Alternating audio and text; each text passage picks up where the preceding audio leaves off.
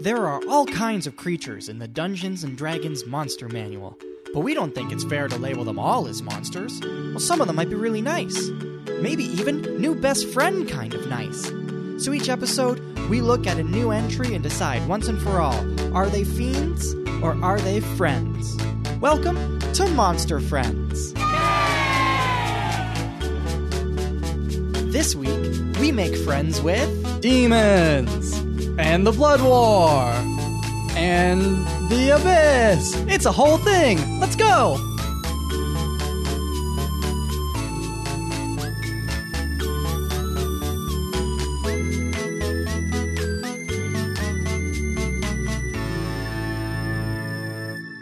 Hey, friends. How's it going today? What is this voice you're doing? No. I'm so tired. Today we have a pretty cool episode. I didn't do a lot for it. I'm going to talk a lot. Kyle's going to talk a lot. I didn't do a lot. I'm getting ready to... Well, I'm preparing entry essays for university, so... So she has a bit of an excuse. I'm very busy. Very busy. I've also been watching all of Zoe's Extraordinary playlists, so, you know, I've got priorities. And they're straight, God damn it. Yeah, this episode is going to be a little different because we are talking about demons today. Yay. And it's a big topic. There are 8 demon lords. Well, no, there are 9 demon lords, but only 8 demon lords. One of them is kind of on the fence. We'll get to that at some point. The Abyss, where demons come from, is pretty much infinite. So there's no way of knowing how many demon lords there actually are, but there are the 8/maybe 9 main ones, and then a few more that are powerful enough to be given names, but don't really meet the requirements to be a lord. And then there are 14 types of demons in the Monster Manual alone, and then more in Mordenkainen's Tome of Foes, but we're not the point is, there's a shit ton of demons. We're still in the Monster Manual. And we obviously can't do a separate episode for every demon. Each and every one of them. That would be insane. This is going to be a condensed version, but longer episodes probably. It'll probably be a 2 or 3 part, maybe even 4 parts. But It won't be 30 parts long. So what are we going to start with? Well, okay. To understand demons. Yeah, the history of demons and the lore of demons is so fully intertwined with devils that you can't talk about one without at least kind of talking about the other. And then if you're going to talk about their relationship, you kind of have to talk about the Blood War, which is the eternal battle between demons and devils for supremacy in the cosmos. And then if you're going to talk about the Blood War, you kind of have to touch on the Abyss and the 9 hells. So, kind of like modern day America. What, that they're the Abyss or that the it's the 9 demons hells? versus the devils? Oh, okay. Yeah, pretty much that. Yeah, so there's a bunch of backstory that we have to go into before we can even start talking about the demon lords. So we're going to start with the Blood War. Blood orgy! Blood orgy!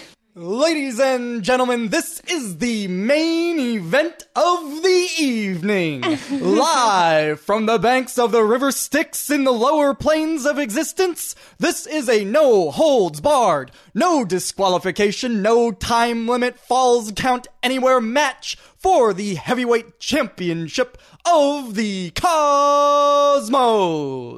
Introducing first, fighting out of the abyss, standing at infinite layers deep, it's the demons! Woo! And their opponent, fighting out of the 9 hells and probably New Jersey, it's the devils! Whoa! Now, let's get ready to Blood War!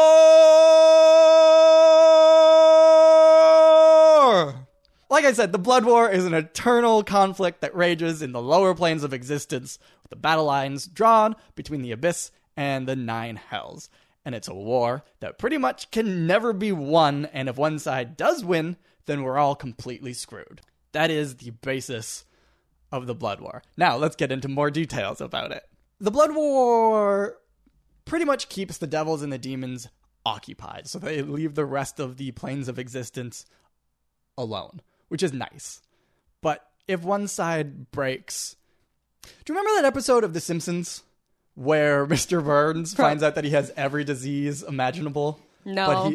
Oh. I'm sorry. Okay. Well, he finds out that he has every disease imaginable. I'm sure some listeners know what I'm talking about. But he's not sick because they are all in perfect balance with each other. Yeah. So not a single one of those diseases can slip through the doorway that they try to push through. And that's pretty much what the Blood War does. They log jam at the entrance to places, and then they can all spill through. But if the scales ever tip too far in one side's favor or the other, it would pretty much be the end of existence itself. So, like, don't shake hands with the Blood War, otherwise you might get a little bit of the hysterical pregnancies. That you're shaking your head. That is also a reference to Mr. Burns. He is diagnosed with a little bit of the hysterical pregnancy, because he has literally everything you can be diagnosed with. The Abyss and the Nine Hells are connected by the river Styx in the lower planes. So, like, we live in the material plane. Yes. They live in the lower planes. Yes.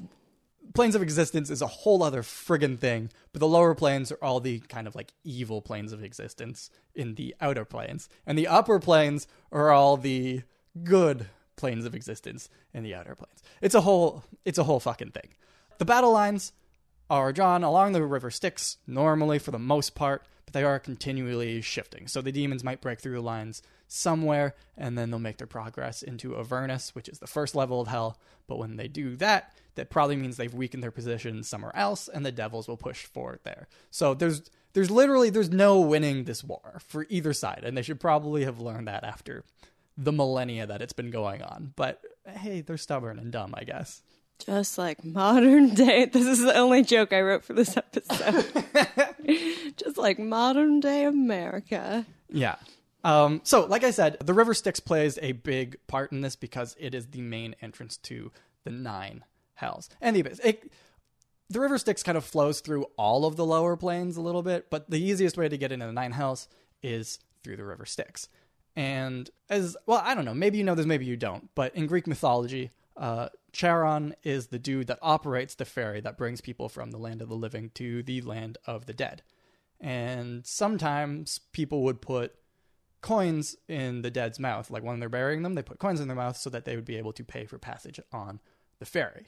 Obviously, that's another whole thing that we don't have time for. But it's important to know that bit of information, I think, because, well, it shows that the ferryman likes money.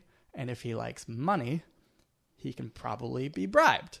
Give me your money! Money! Yeah, exactly. And even more probably be bribed if he is a Morenoloth. And that's exactly what the ferryman is in Dungeons and Dragons. A Morenoloth is a type of Yugoloth, which is a whole other thing that we'll get to much further down the line. But for now, the important thing is to know that Yugoloths are essentially mercenaries that live and operate in the lower planes. You following this so far? It's kind of all over the place. I'm confused. I feel like I'm learning about the War of 1812. It's just a like little bit... modern day America. It's a little bit like that, I guess. Yeah, so if you wanted to move troops into the Nine Hells, what better way to do it than to bribe the ferryman, whose one and only job is to get people into hell. So every once in a while, that's what the demons do. Every once in a while, it's probably like every 1,000 to 2,000 years, not like once a week. So sounds like the ferrymen are shady bitches. Well, Yugoloths will basically work for whoever pays them the most. Like, they're mercenaries. Like, that's what they do. Everybody is aware of that. They just try to keep them as much on their side as possible. But yeah, so they'll load up their forces into like a stealth ferry and then push down the river.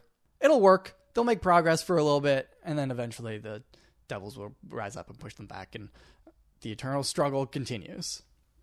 So it's pretty easy to move around between the lower planes themselves. Mm-hmm. Like I said, the river Styx flows everywhere. The only thing that kind of stands in your way of getting into hell, the Nine Hells or the Abyss, are the armies that are blocking the path. But like, if the army wasn't there, you could just walk in and it wouldn't be a problem. So, I mean, that's good for their war, I guess. But as easy as it is to move around in the lower planes themselves, it is way more difficult to move between other planes of existence. So, like, passageways and portals will open up from time to time from the abyss or from the Nine Hells into the material plane.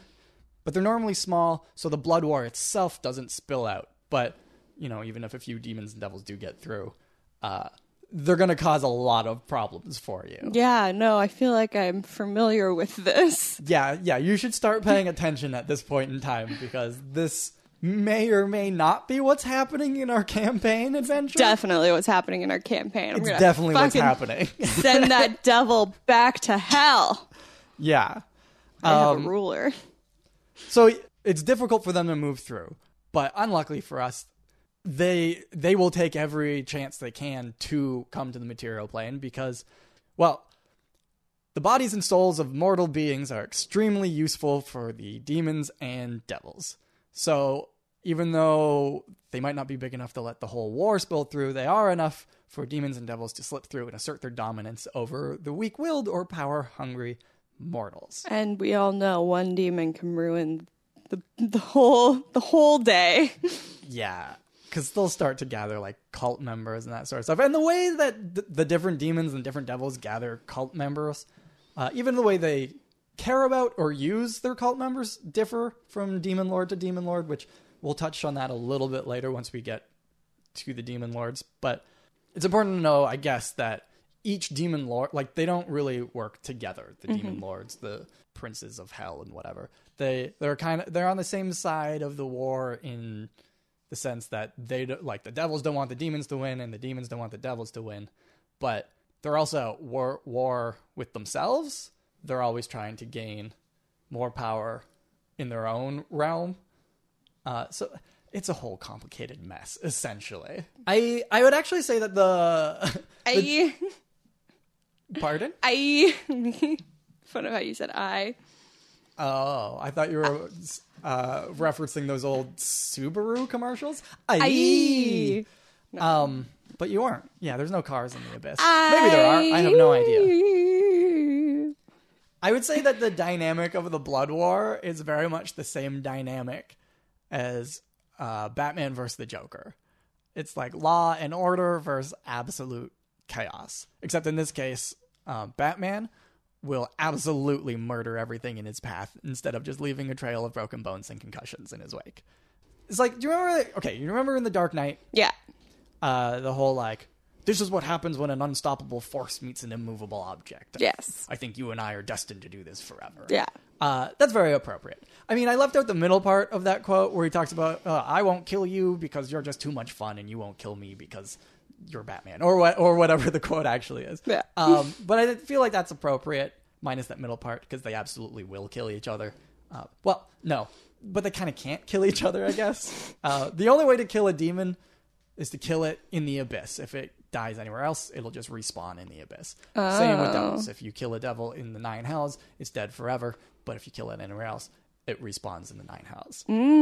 So basically, like, whichever army's on offense, they have an infinite supply of forces, because whenever somebody dies, they just get regenerated at the back of the line and try again.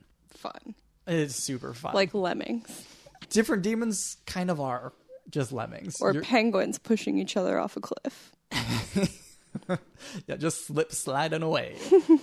But yeah, no, but aside from, like, you know, the killing and being evil part, devils really are kind of like an egotistical Batman.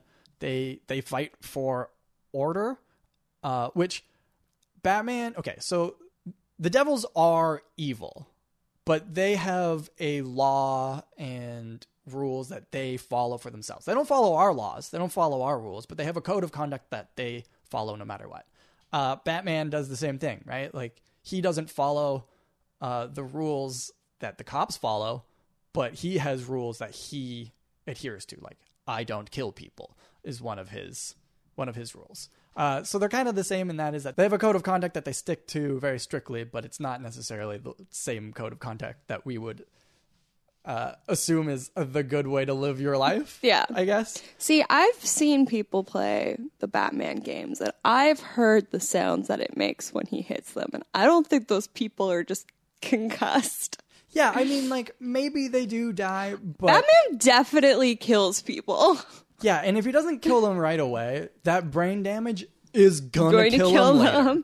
them. But like he won't pull out a gun and shoot a dude, No. which I guess helps him sleep better at night. Inadvertently killing people is much better than killing people on purpose with intention. Hey man, that's the rule he follows. Yep. And he sticks to that. So good for having convictions, I guess. But yeah, just like the Joker always focuses his shit on Batman, Yeah. the demons will always focus their shit on the devils. Why would that be? Because it kind of seems like, hey, demons, if you just kind of like focused elsewhere, maybe you could take over another place. Wouldn't that be better? Well, the reason is, okay, to go back to, I'm just going to keep talking about Batman and the Joker. Oh my God. If the Joker took his shit to Metropolis instead of Gotham, that would give Batman time to organize. It would give him time to like call up Superman. They could put together like a full strategic effort and take the Joker down for good. Yeah. But if the Joker focuses all of his efforts on just fucking with Batman, Batman doesn't get the luxury of that full planning session. So this gives the Joker the best chance of continuing to cause as much chaos as he wishes, without, dying forever. Yeah. So that's the Blood War in a nutshell. Each side wants control of the cosmos, but each side is deathly afraid to make a mistake that would lead to the other side winning. So instead of making moves and taking risks that like might lead to them actually winning the war, they just punch each other in the face over and over and over again. Oh yeah, they need to make some big moves, big rewards. Yeah, Jump from the top rope. Pretty much, because like it kind of seems like it's at this point it's less about winning and more about just not losing. Is kind of what it feels like. Lame. So, do you have any questions about the Blood War? No. Okay, are you sure? Yes. Excellent. Should I have questions? No, I just wanted to make sure that we're kind of on Pretty the same straight page. through. Batman and the Joker. Yes, the Blood War is Batman and the Joker. If you take one sentence out of this, it's Batman versus the Joker. Yeah. Yeah. Well, in that case, let's actually talk about demons now. Demons! Demon lords or demons? Well, we'll start with the demon lords, but I'll give a brief overview of the whole thing first, I guess. Fantastic. Demons are residents of the infinite pit of chaos that is referred to as the Abyss. If the Abyss was a factory, their product would be destruction and their employees would be demons. But also the demons would be the product because they are destruction. Make sense? Yeah. Like, demons don't just like come from the Abyss, they are the Abyss. The Abyss exists, and then every once in a while, a part of the Abyss will get super angry and filthy, and a chunk of it pops off and becomes a demon, and then it proceeds to live inside of itself. They were born in the dark. I was born in the dark. Yeah. Once again, they're very much Batman and now Bane. Demons are kind of like tumors that take on a life of their own and form a society based on power levels inside the body that they inhabit. Like a parasitic twin. Love that. Yeah. The only thing that demons respect is power. So like whoever is the strongest and the meanest gets to lead. And until you're strong enough to destroy the head demon or whatever, you have to follow his orders. So it's kind of like the Sith in Star Wars. Yes. Is this another reference that is going to go straight over your head? You just keep making all these references to things, and I'm like, yep, sure. I mean, Batman I get. Star Wars, you're going to lose me because you've read like 30 Star Wars books, and I've not read a single one. Maybe a coloring book. Okay. How about this? Okay. I'm Sith still going to talk bad. about the Sith. Oh my god. But in the Sith, they employ like the rule of two. And that was put in place by Darth Bane a few centuries before the actual movies. But basically what that means is the rule of two was in place to keep the Sith strong. So there's one master and one apprentice. The master's job is to train the apprentice to be the best that they can possibly be in the hopes that one day the apprentice will kill them, because if the apprentice can kill him, then that means the master isn't strong enough to lead the Sith armies. It's a way to ensure that the next generation of Sith is always stronger than the previous one. Yes. That's kind of like what the demons do, except they don't train each other. They kind of ensure that they are continually getting stronger because the strongest person is always in charge and everyone is always trying to hit that strongest level. Yeah. A lot of infighting then. a lot of infighting. It's another reason they're never going to win the war. Pretty much. The good news for aspiring demons, though, is that they get, or aspiring demon lords, I guess, is that they get more powerful the more kills they get. So demons level up. Just like Pokemon, they evolve. You could start your life as the lowest type of demon, kill a few dudes, transform to the next type of demon, eventually working your way up to the top tier demons. Learn Scratch. Oh, that's a TM, isn't it? Learn. Oh, okay, yeah. Learn Earthquake or whatever it is. Tidal Wave. Yeah, I mean, like, all of those things are moves you can learn. They don't involve leveling up. Some of them do. Not really. I mean, you get new moves when they level up. Yeah, that's, yeah. Okay. So, Therefore. I guess, okay, you're right. I'm wrong. I'm right. I can't believe I lost on a Pokemon reference. I know more about Pokemon than you ever will. You do. So yeah, the good news is that they can level up. The bad news is demons have very short life expectancies. Oh. And if you die, you have to start again. Ooh. And the weaker you are, the more likely you are to die. So you can move up, but it's pretty hard. What a blow to the ego. Yeah. There is one other way to evolve, though. And that's if a demon lord uses his magic powers to raise you to a higher level of demon. But that's mostly only done because the demon lord needs a specific type of demon for something. And you can't put in overtime to impress your boss and the demon lord will be like, oh, well, he deserves a promotion. It's not like that. He'll raise you up because he needs a spy. And then when you do your job, he'll probably kill you, but maybe he'll forget that you exist and then you just get to keep those powers. So it's not really a reliable way of getting powerful. A demon lord would never raise you to a level that's close to his power level to begin with, because that would just be asking for trouble for him. Your best bet is to just kind of stay alive, try not to piss anyone off. Low key. You can't win against in a fight. And then just hang around for some time until enough time has passed that now you're stronger. And that's part of one of the reasons why demons like having cults. They don't care about mortals at all. They want to destroy everything. I'm well aware. But if there's a cult that worships you, you get power. If the cult kills in your name or offers sacrifices, you get stronger. So gaining influence over mortals increases your chance of leveling up, basically. Mm-hmm. And the nice thing for demons is even the weakest demons, the worst demons that exist, are so much stronger than any normal mortal being that it's so easy for them to just hold sway over throngs of people. I'm also aware of that. Yeah. But obviously, being in a demon cult isn't exactly a good thing in the eyes of most of society. So it can be hard to trick people into joining your cult and worshiping your evil self. So in order to entice people, demons will offer various boons to their cultists. They'll give them more powerful, because a more powerful cult makes a more powerful demon. And a more powerful demon means that they are one step closer to becoming a demon lord powered demon. So I think I might have mentioned, but now I can't remember because it's been 25 minutes. There's no way for us in the mortal plane to know the names of all of the demons, let alone be aware of all of the demons that have survived long enough to call themselves demon lords. Yeah. Because the abyss is infinite, therefore there are probably infinite demons. But we do know some of them. And the demon lords are those that are powerful enough to bend and shape a portion of the abyss into their own liking. They can create a realm for themselves that mirrors every part of their wretched personalities. And then once they built up their realm, they pretty much never leave again for fear of losing it to someone else.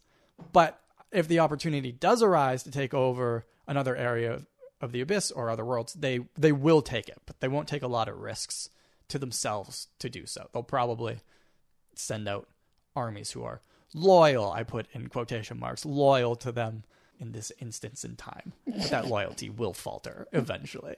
So, let's talk about the actual demon lords now. You ready for that? Yeah. Okay.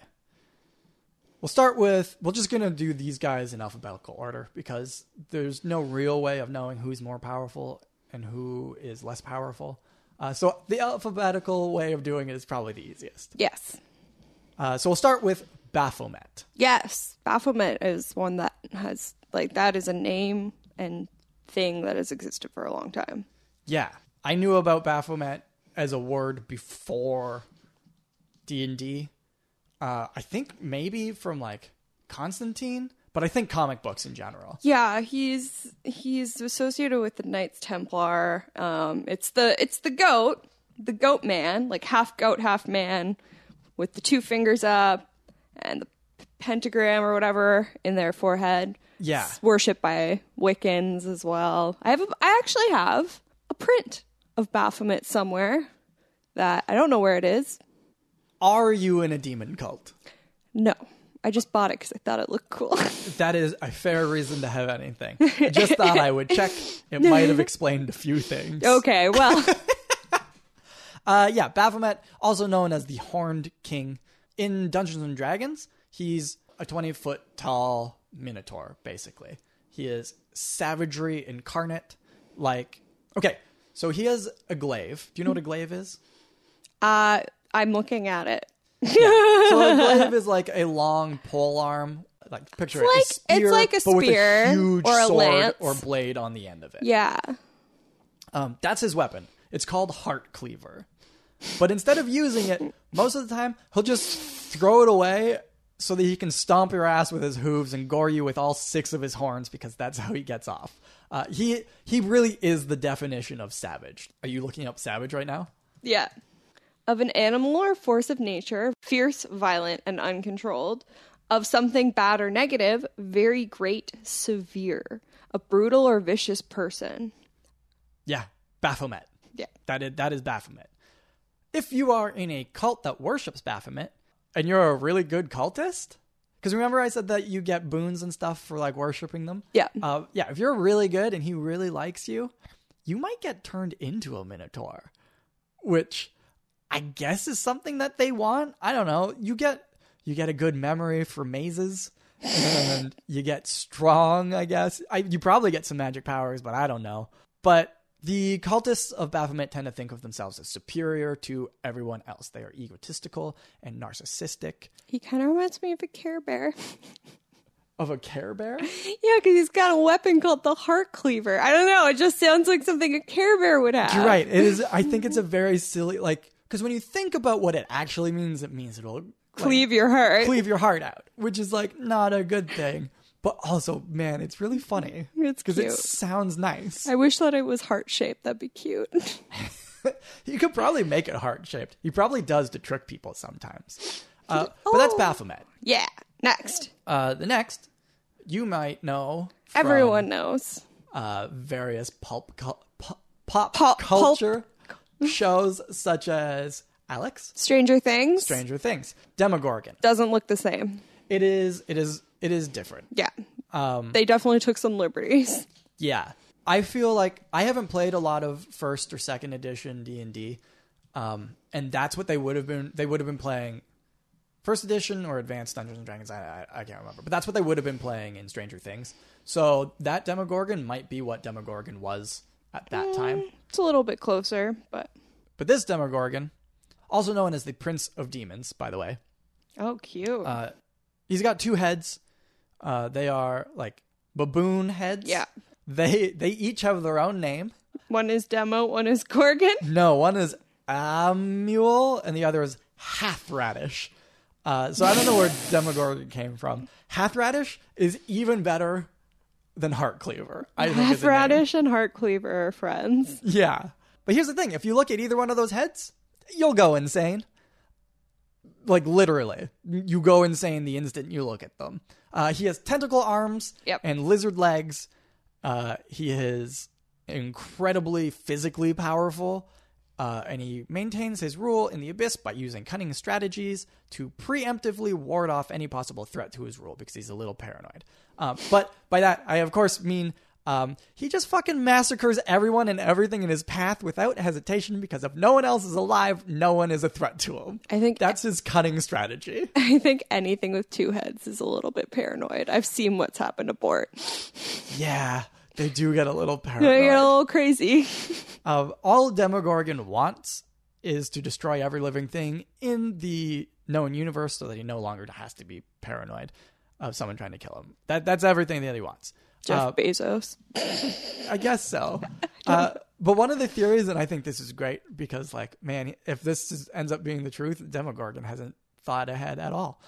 One of the theories is that if he actually pulls it off and he comes out on top of the Blood War and then he destroys everything, once everything else is dead, the heads will fight each other. Oh, yeah, for sure. Consuming each other, and then we'll be left with nothing but a void. Black hole. Which is kind of not a lot of fun to think about. No. Pretty much all of his cultists are demons. Mm-hmm. Essentially because they're the only living things that have a chance of not going mad when they look at him. But if a mortal does end up in a cult of Demogorgon, it's probably because they looked at his symbol somewhere. Because, like, he's so friggin' powerful that even if you look at his symbol, that's enough for him to take over your mind. Jesus. But on the plus side, you get a bonus to your strength and or charisma score, but you also spend the rest of your life lurking in shadows trying to murder anything that comes close to you. Wait, so it's a give and take. Is that what happened to Bort? Not from Demogorgon. Okay. just checking.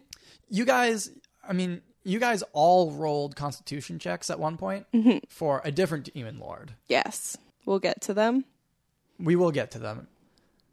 But yeah, you got bonuses or negatives based on passing or failing that roll. I failed. You failed. Bort passed. I guess his second head is... Well, that's why Bort can cast spells now. Ah, I see. Yeah, his second head and your tail are actually results of fighting a demon that is not in the monster manual. So it's not one that we'll cover today. Okay. But it's the results of fighting a demon. All right. Anyway, next.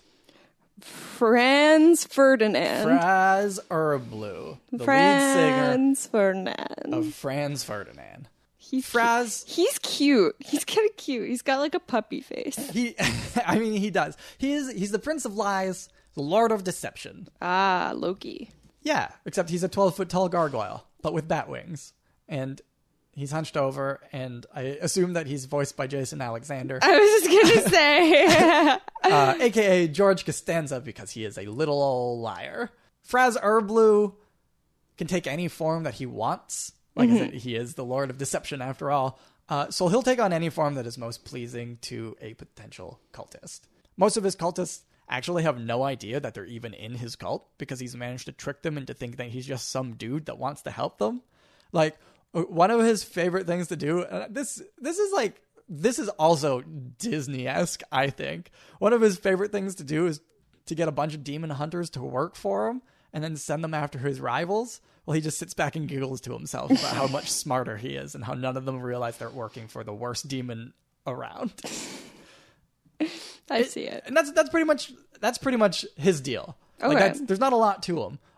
He's a gargoyle that tricks people into doing what he wants. Pretty harmless. Yeah. Well, I mean, not harmless. Even a little bit. But in comparison, if you're going to deal with a demon lord, so far, he's your best bet. Next. Grazit. Grape soda. He purple. Grazit. There's too many apostrophes. Yeah, there's a lot of apostrophes. This is the Lord of Pleasure and Indulgence. He looks like a fuckboy. He's the most humanoid of all the demon lords. Mm-hmm. And I don't just mean that because, Demogorgon has tentacle arms. It's not hard to be more humanoid.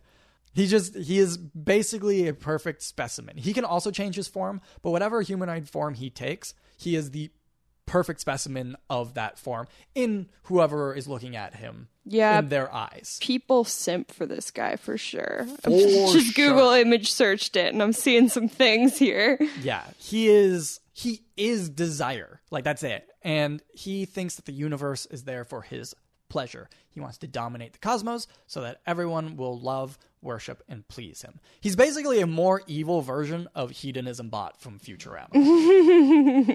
His cultists Mm-hmm. are, let's just say, huge fans of debauchery. Big horny guys. Yeah. What powers does he give his cultists, you ask? Dicks. Yeah. Also, they can turn any amount of pain into pleasure. Okay, this That's is it. uncomfortable. There's a Sum 41 song. Pain for pleasure. That's the powers they get. They no longer feel pain. They just jerk off when you punch them. Okay, I guess. that's I don't fantastic. know. And that's Graz. Do you want to know something interesting? I don't know. You guys have dealt with him, sort of. Oh, have we? Yeah. Do you want to take a guess at how or where? Is it Mr. Ocean? No, but Mr. Ocean has escaped from Grazit. Oh, yeah. Remember how he wanted sense. to get out of the abyss because he didn't like being or someone being in control of him? Yes. Yeah. He was one of Grazit's minions. Oh. And he's like, fuck this. I want out. Ah. So we didn't really fight him, though. No. But you've come across him. Seen a man. I The seen next- him. Demon Lord. Juice box. Juice Box. Yeah, pay attention to this one. Okay. Juice Box. I'm taking notes. The Faceless Lord. Faceless. The Oozing Hunger. Oozing. How do you spell oozing? That's a lot of O's I put down there. It's Oozing 2. hunger. I put Or 3. Juice Box, as you guys call them. Dreeblex. Dreeblex is literally a disgusting stew made out of the juices that sit at the bottom of the abyss. His domain is oozes and slimes, and he's disgusting. He basically leaves a snail trail of ooze behind him wherever he goes. Yeah, we've experienced that firsthand. Um, I ate it. I licked it. I was like, yum. yeah. Slime jello. Yeah, we'll get to that when we talk about abyssal infections at the end of the demons. Oh, part. great. Dead. But yeah, you licked up some stuff that is directly related to Dreeblex. Going to die. Juicebox doesn't have a lot of cultists, though. Most people don't want to be ooze. So the only people that end up in his cult do so because they think that if they join with him, they won't get turned into slime when he takes over. But obviously that's not the case. Juicebox is eventually going to suck up all of his followers into his disgusting jello mold of a body and slowly digest them over time. That's just what he does. But hey, you get to cast spells like Grease and Web, and you can turn your body into a liquid form and sneak through cracks and stuff. That's fun. So that's what Bort has. Oh, no. Yeah, because you guys got grabbed by Juicebox in one of the portals. Oh, no. Yeah, it's a whole thing. I should probably tell him to listen to this episode, Bort is liquid. I'm writing this down for Croy. So he has something to add into his book of knowledge. his new book of knowledge. But that's Juicebox. Okay. Dreeblex. Jublex. Orcus is next. Dorcas. Dorcas the Orcus has nothing to do with killer whales, nothing to do with orcs. I would have guessed that he had something to do with both. But Isn't he a doesn't. dork a whale penis? I don't know if that's actually true, but it's definitely a thing that I learned in grade 3 from the schoolyard. Oh my God. I just put that into Google image. I do not need that for myself. Thank you. Did you just get your eyes blasted by whale dorks? No, thankfully for some reason it switched to just the regular search, so I didn't have to see anything. But confirmed, dorks are penises on whales. Okay. Well, Dorcas is the prince of the undead, the blood lord. He chunky. He is kind of a big fat bellied fuck. He has like human torso and arms, human-esque torso and arms, but he's got goat legs, a decaying ram skull head, and big friggin' bat wings. This is why I don't trust goats. Yeah. Remember I had that episode and I was like, fuck goats. I don't give a shit about goats. Yeah, you were right. Goats are cute, but also, Kind of the abyss. yeah, evil. Yeah. His torso is also covered in open sores because he's undead, so of course. What's his goal, you ask? Oh, to take over the universe and populate it with the undead who answer only to him. Yeah. You know, that old thing. Yeah, I feel like that's the goal of all of them. Yeah, it is their goal, but like they all have different reasons for why it's being their goal. His goal is it's noisy outside when people are alive, so if they all were just dead, that would be better for Get me. off my lawn! He is literally your cranky old neighbor. He's a NIMBY. Not my backyard. Yeah. What's his weapon called? He doesn't have a weapon. But what is that thing he's got? He doesn't have a name for his weapon as far as I know. It's like a shrunken head. Yeah, it's a human skull on the end of a staff. So I guess it's a mace of sorts. It's improv. But it doesn't have a name in the lore presented in the Monster Manual. Interesting. As far as I can tell. If you want to be in his cult, you have to agree to become undead. That's how you do it. That sounds less painful than all the other ones. Yeah, most of the people who join his cult think that gods are cruel and the gods have taken something from him. And they see Orcus as offering a way to escape their suffering at the hands of the gods. So, like, they delude themselves into thinking, well, this guy is a better choice. When really, he's not. He is a demon lord. It's not going to be nice for you. But they kind of feel like, oh, well, if Orcus is in charge, then I don't have to deal with fear or hunger or worry or whatever. So I guess he provides a sort of solace to some people, but you really shouldn't buy into that. Probably just don't side with the demons at all. Yeah, pretty much. I mean, Satanists don't even believe in Satan, so... Yeah, if there's one thing to take out of all of this, don't trust a demon. Don't trust a hoe. The next one. Yinogu. Yinogu. Another one that you guys have come across. The hyena. The hyena. Creed. Crete. Creed. Sure. Yeah, he's not Yinogu, but if you're like thinking about it, yeah, he's definitely connected to them. Yinogu is the beast of butchery. He is a hungry dog boy. He's a 14-foot tall gnoll. I don't know how good he's going to be at butchering with a 3-headed. What is that called? That's a flail. Flail. Well, we'll get to that in a second. But he's a gnoll. A gnoll is a monster that we'll talk about later in another episode. Grassy gnoll. They are humanoid hyena monsters. Yinogu has like blood-matted fur. He decorates his patchwork armor with the flayed skin of his enemies. And basically, Yinogu eats everything. Everything in the universe is prey, and that's it. His magic flail. So the thing that you just asked about. Yeah. His magic flail is called the Butcher. Oh. And sometimes he'll wield it like a normal weapon. You know, swinging it around and hitting people with it. And sometimes he'll just huck it into a battle, let it fight on its own like Mickey's broomsticks in that one Disney movie. Oh my god. It's like a And then he'll go over and just rip opponents apart with his mouth and eat them. like a death maypole. Yeah. Just like that. Out of all the demon lords, Yinogu has probably caused the most mayhem in the material plane. Yeah. Because the one time that he came here, a bunch of hyenas ate the things that he killed, and then they turned into gnolls. And now gnolls are a monster that live on the material plane, and we have to deal with them on a regular basis. So other demons lords just left a little bit of destruction in their wake. Yinogu left a whole new species that loves destruction as much as he does. Invasive species. Very dangerous. Yeah. They're literally, the gnolls are the glitter of demon spawn. They're everywhere, and you can't get rid of them. That glitters is gold. I know that this one is bad because anyone with a name that starts with Y is going to be a chaotic person. Example? I don't know. I can't think of anyone right now. All I can think of is Yugoslavia, and I don't know anything about that place. So the only name that I can think of off the top of my head is Alexei Yashin, and he played for the Ottawa Senators, so fuck that guy. So you're probably right. Yaretzel, Yamile, Yasmin. Oh, Yasmin? Get out of here. Spell with J. If your name is Yasmin, I don't want you listening to this podcast.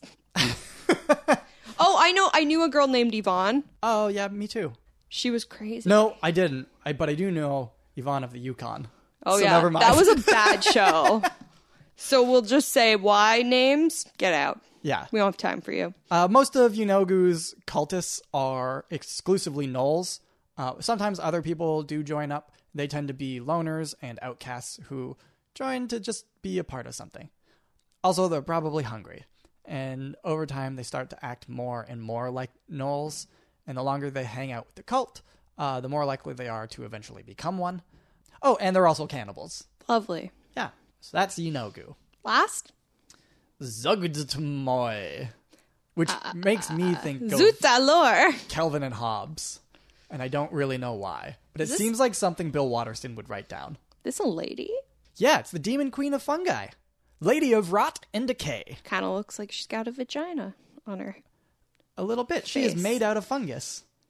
Cool. So, fungus is fucking terrifying. yeah. We've experienced firsthand how eating mushrooms can destroy your life. Yeah, that's true. Not even magic mushrooms, just mushrooms in Just general. regular mushrooms. We don't do drugs. Zugtmoy is believed to be the mother of all molds and fungi. She's just a fungus, but she can like make herself look roughly humanish. Oh, there's also kind of like the Virgin Mary around her torso. Yeah, she has like this skeleton-esque body. Like she's really thin and whatever, but then she's like draped in lichen and mushrooms and various things like that. So she looks a little bit regal, kind of, but like in the evil kind of way. Yeah, she's kind of pretty. Yeah. She uses spores to infect other creatures and turn them into essentially zombie mushroom people. Wait a second. Kind of like The Last of Us. Mm-hmm. Or do you remember that movie, The Girl with All the Gifts? That we were like, this is almost like The Last of Us. Oh, yeah, I do remember that. Yeah, I do you remember? Like, what movie was that? Oh, that was the weird one with the zombie girl. Yeah, with the zombie girl, and there's like the spore tree that they burned down or whatever. Everybody listening, I would highly recommend watching The Girl with All the Gifts. It was entertaining. It was pretty good, If you enjoy not zombie movies, but almost zombie movie, give it a shot. A more rooted in reality zombie movie. Because, like, let's be honest, if anything's going to turn on us, it's going to be the plants. Yeah. Especially fungus, because nobody knows anything about fungus. Nobody knows anything. You know how like when you see a mushroom, you're like, oh, but that's actually just the tip of a huge underground network. Yeah. That's what Zugtmoy wants the universe to be. She wants to infect everything with fungus and turn it into a big evil fungal network for herself. Makes sense. Her cultists, kind of like Franz Erblu or Franz Ferdinand, they're very often unaware that they're in her cult, because instead of like lying or tricking people like Frasier does, Zugtmoy just infects their brains to get them to do her bidding. But it turns out when a mortal does join her cult on purpose, guess what they're most likely to be? Guess what type of person is most likely to join Zugtmoy's cult? What type of person is the most... I'll give you a hint. Nubs. Oh, druids? Yeah. Yeah, because they're like, I want to be one with the earth. Material possessions are not necessary for my existence. Generally, druids want to encourage that sort of fungal growth. Druids like nature in general. Sometimes they're like, I love fungus specifically. Let's make the world that. And then the more fungus-like her cultists become, because over time, being infected by fungal spores, it's you like become that more like a fungus. tree disease. Yeah, you eventually you become part of her demonic fungal network. Zugtmoy is basically the fungus version of poison ivy. Yeah, no, I see that. And those are all the demon lords. Demon lords, done. Holy smokes. We did it. We got through half of the information that we need to cover, and it's been 50 minutes. Oh no, my back is going numb. So I guess next episode, yes, we'll deal with the regular demons. Yes, and then abyssal infections. Yes, we love an infestation. We love an infection here at Monster Friends. So, do you have any questions about any of that stuff? No, I talked for a long time. Do I have questions? Okay, well, now what I know is that if I want to kill a demon, I have to kill them in the abyss. Yep. Might have to ask another demon for help. Seems like a bad idea. But if I can find a demon lord that's less dangerous, you never know. You never know. You have contacts now. Bored as a liquid, and I am going to die. Because of JB. Faceless Lord of Oozing Hunger. Juice box. Yeah. Justin Bieber. I don't even think we have to rate these guys on a scale of friend to fiend. They're all fiend. Right? They're all fiend, but like if we had to rate them, I would say like who's like least fiendish to most fiendish? Fraz or Blue. He's pretty like easy. Yeah. Jublex is pretty like harmless, all things considered. Grazit, he's just like a sadomasochist. Yeah, like depending on what you're into. Yeah. He might be your best fucking friend. He's the least likely to cause problems for mass numbers of people in the destruction side of things. Baphomet's in the middle of the scale because he's a Care Bear.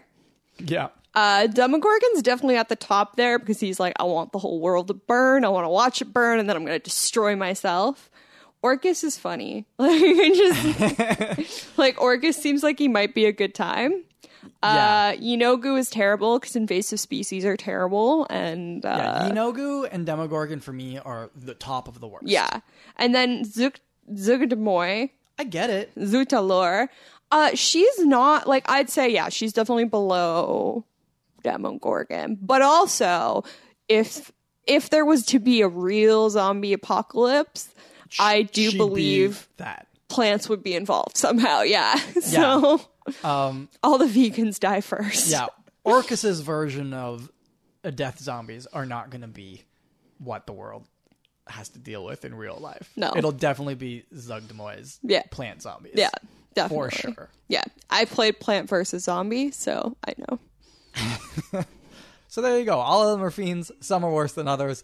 Don't side with any of them, but you might get some cool powers. So, hey, whatever you're into, I guess. You might have to side with them because you have no choice. All right. That's Demon Lords. That's Demon Lords. And the Blood War. And the Blood War. And the Blood Orgy. Well, that's only Grazit. And the River Styx. Come sail away. Come sail away. Come sail away with me. You guys. All right. See you guys next week. Bye. We'll be back next week with another episode of We Have Dark Vision. But in the meantime, why not swing by our website, wehavedarkvision.com, or follow us on Instagram at We Have Dark Vision, or Twitter at DarkVisionCast.